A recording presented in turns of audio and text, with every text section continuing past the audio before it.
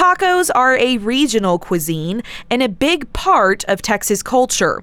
They're the perfect food for just about any occasion. Parties, a quick dinner, or, as today's guest suggests, a hangover cure. What makes this food so special? This is Listen in Lubbock.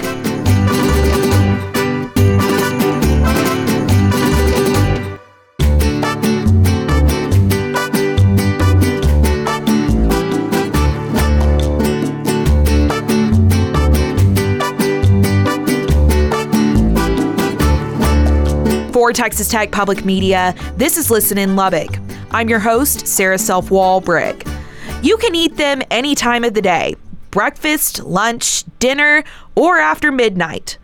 Tacos are a special food that Texas is known for.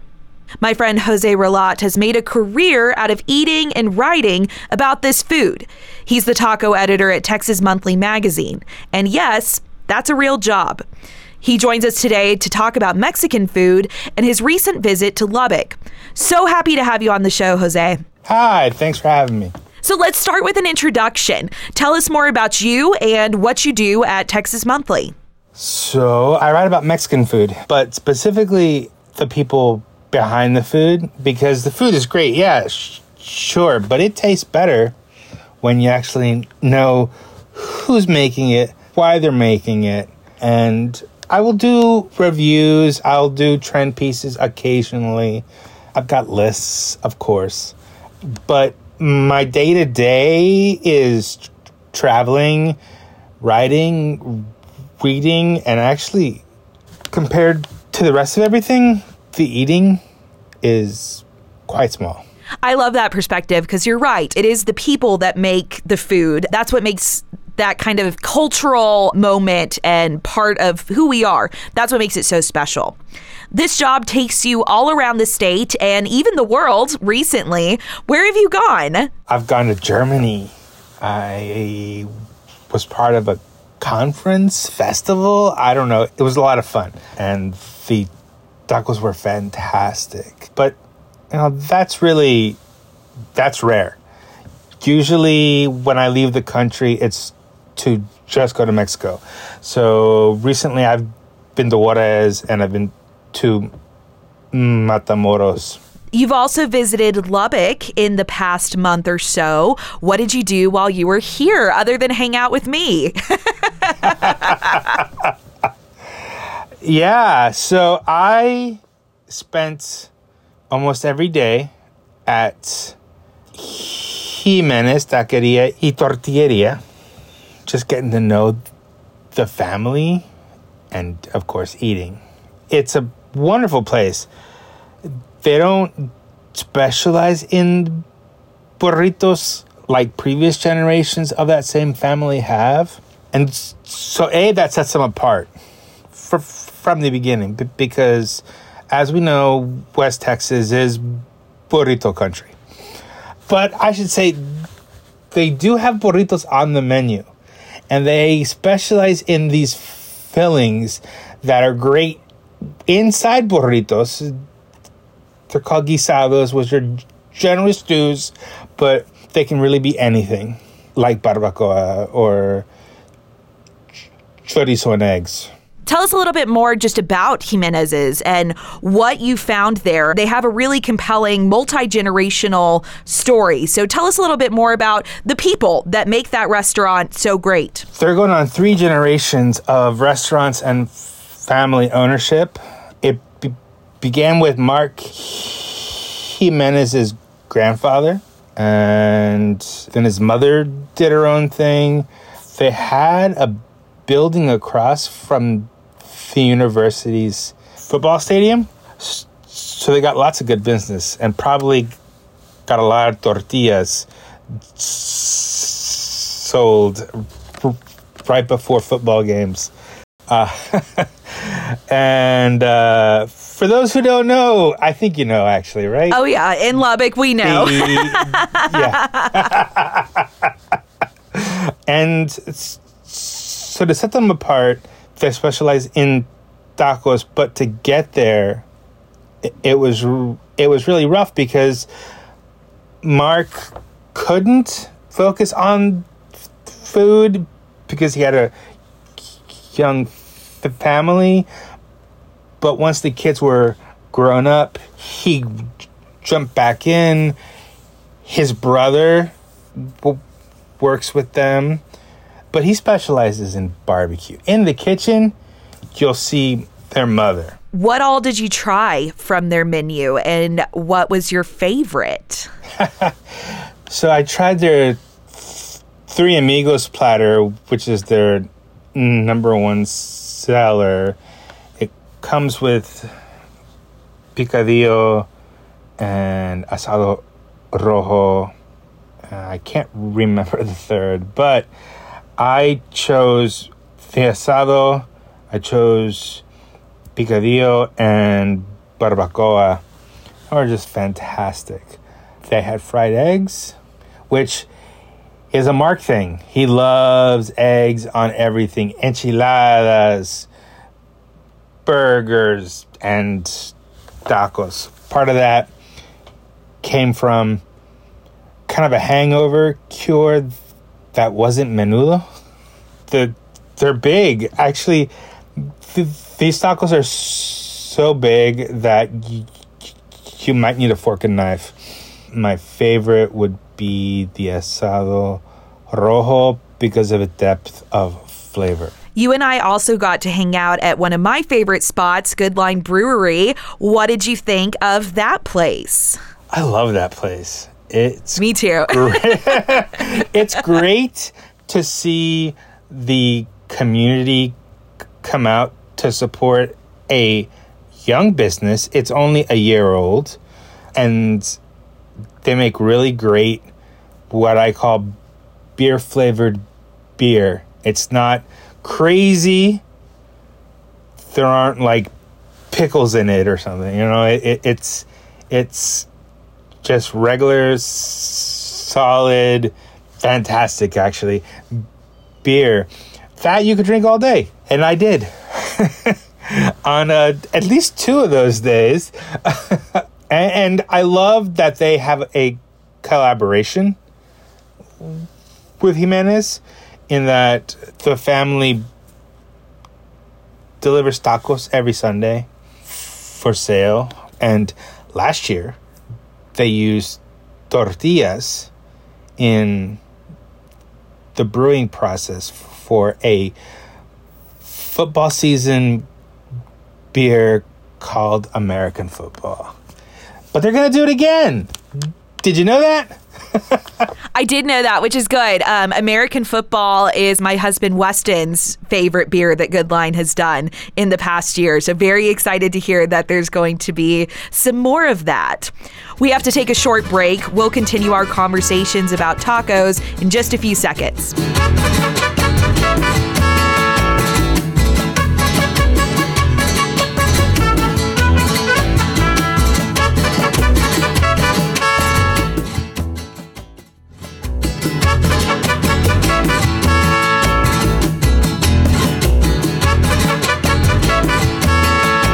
Welcome back to Listen in Lubbock. If you don't have lunch or dinner plans yet, maybe today's conversation will inspire you. We're talking with José Ralat, who's the taco editor at Texas Monthly Magazine. He recently visited Lubbock and found a taco that he says is a great hangover cure. Tell us more about that taco from Jimenez and what exactly for you makes a good hangover cure.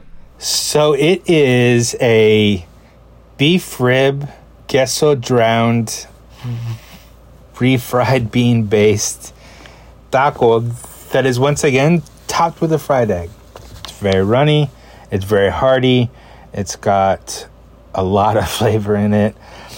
It's smoky and salty, which you might need to capture some of that water to get you over that hangover. It was fantastic, but I needed a fork and knife. And I think that's great because it forces you to actually interact with the world to try and get those motor skills working again. But what makes a good hangover cure? Well, with the exception of a hair of the dog treatment. Within Mexican food, it's typically menudo or a bowl of birria. I personally love cold fried chicken, but these tacos have the hardiness, the salt, the flavor. I recommend adding spice. It will kick you in the face, and you probably need that. What makes a good taco for you? What are some key elements that you're looking for as you travel the state and elsewhere eating at Mexican food restaurants? The most important part of any taco is the tortilla, be it corn or flour. It needs integrity, it needs elasticity, and it needs to carry whatever you throw in it. The filling is the second part, which can be almost anything. And then the salsa, which is the icing on this cake here. And it can be spicy, it cannot be spicy, depending on what your tastes are. That's one of the big things I learned from your visit and in our conversation is how important a tortilla is and to always ask where the tortillas come from. That was one of my big takeaways from our afternoon together. An unfortunate fact is that not every taco is good. What can contribute to a bad taco? For me, it's if a taco gets too soggy too quick. What is it for you? The tortilla falling apart right as I try and pick it up is a big problem. That's even happened in Mexico. So there are bad tacos everywhere. What else? If it's bland, I want to add more salsa, and I'm going to be disappointed yet again. I'd like to hear the story. Why this taco is made the way it is, and why it's not made another way, or where the recipe comes from. If they'll tell me. There are family secrets after all. Absolutely. We've both eaten at El Charlatan in El Paso, which serves tacos that have an Asian twist. Their menu shows how versatile this food can be. Have you recently had any other tacos that are inspired by other kinds of cuisine? Yes. So I was in Austin recently and had more Japanese Mexican food, focusing on ramen, but they had 3 tacos using the yakitori method, which is skewered meats or vegetables on a small grill. And they were fantastic. I loved the lengua, which, for those who might not know, is cow tongue. Tacos have a rich history and are a very traditional food, but are there any other innovations in the taco world that you're excited about right now?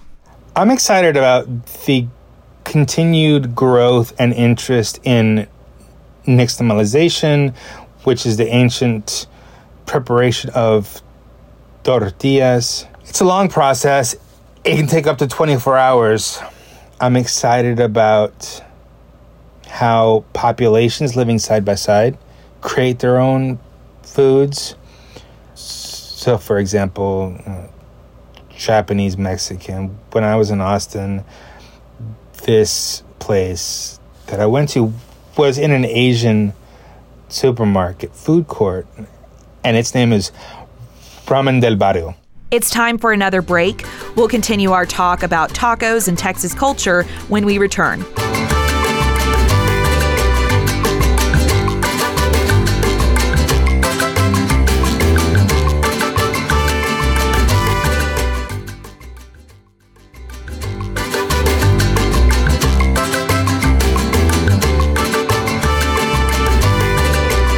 You're tuned in to Listen in Lubbock. I'm your host, Sarah Self-Walbrick. Texas is known for having great tacos. It's a regionally diverse food that we take pride in. José Ralat knows this well. He's the taco editor at Texas Monthly magazine. So far on the show, we've talked about his recent visit to Lubbock and what makes a good and bad taco. Jose, I want to talk more about how tacos and Mexican food are a key part of Texas culture. Can you give us a brief history of this cultural touchstone? As long as there have been people in Texas, there has been some form of tortilla. Corn came up from Latin America and into what is now the U.S., and corn is used for everything, not just tortillas. Then you get the chilies, which were also already here.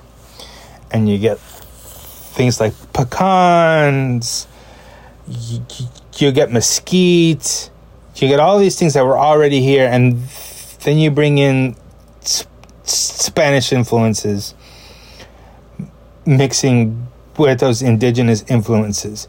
And as time goes on, we see a reliance on beef.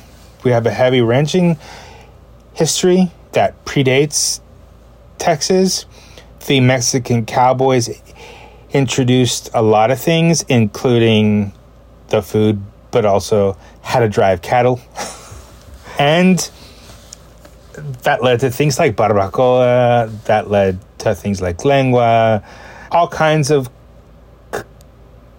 cuts of beef, but a proliferation of things like chile con carne, which we might know as chili or chili gravy. Carne guisada, which, I mean, who doesn't love carne guisada? Most of the taquerias you visit are small and family owned. As you said earlier in the show, the story behind the food is just as important to you as the food itself. Why is it important to you to connect with businesses like that? I think it's important because a lot of these stories wouldn't otherwise be told and might be lost to history. I believe that these tales behind the food and of the families are what make Texas great and what makes us us. And so I'm honored and fortunate that these people will speak to me because they don't have to, but they do. And I have to remember that it's an honor and that it's a responsibility.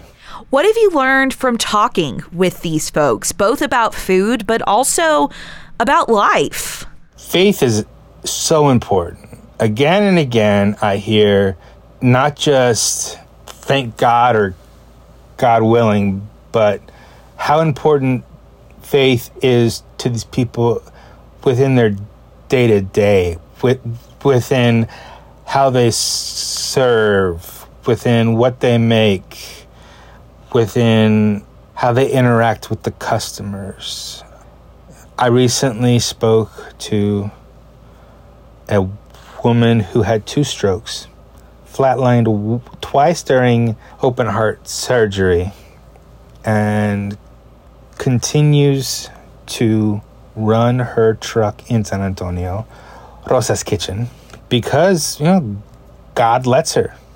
And I think she's not giving herself enough credit because whether or not you believe in a higher power, it takes guts and it takes